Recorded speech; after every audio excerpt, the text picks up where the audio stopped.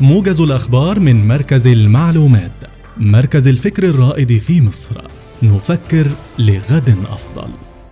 أعرب الرئيس عبد الفتاح السيسي عن ترحيبه بجهود الوساطة المصرية القطرية الأمريكية في الوصول إلى اتفاق على تنفيذ هدنة إنسانية في قطاع غزة وتبادل للمحتجزين لدى الطرفين.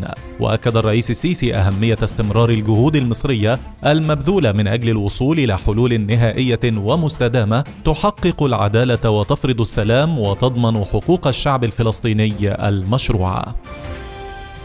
قال الدكتور مصطفى مدبولي رئيس مجلس الوزراء إنه حال حدوث أي سيناريو يستهدف نزوح الفلسطينيين إلى الأراضي المصرية سيكون هناك رد حاسم وفقا للقانون الدولي. وأضاف مدبولي خلال جلسة بمجلس النواب أمس: مصر موقفها حاسم من احترام معاهدة السلام والالتزام بنصوصها، ولكن نتطلع من الجانب الإسرائيلي إلى الالتزام أيضا، خاصة فيما يتعلق بالتهجير لقطاع غزة. شهد اللواء هشام أمنة وزير التنمية المحلية أمس احتفال جمعية الصداقة المصرية الصينية بمناسبة مرور 65 عاما على إنشائها.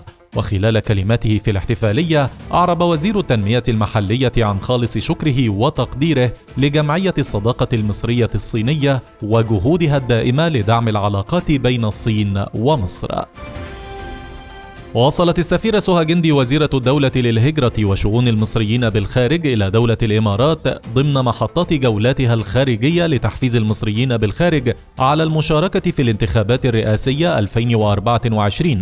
ومن المقرر أن يتضمن نشاط وزيرة الهجرة في دبي عقد لقاء مع أقطاب وأبناء الجالية المصرية باعتبارها من الجاليات المهمة والمتميزة في عدة مجالات، وذلك للبناء على المكتسبات التي تحققت للمصريين بالخارج من حقوق سياسية والتي يجب استمرارها وزيادتها.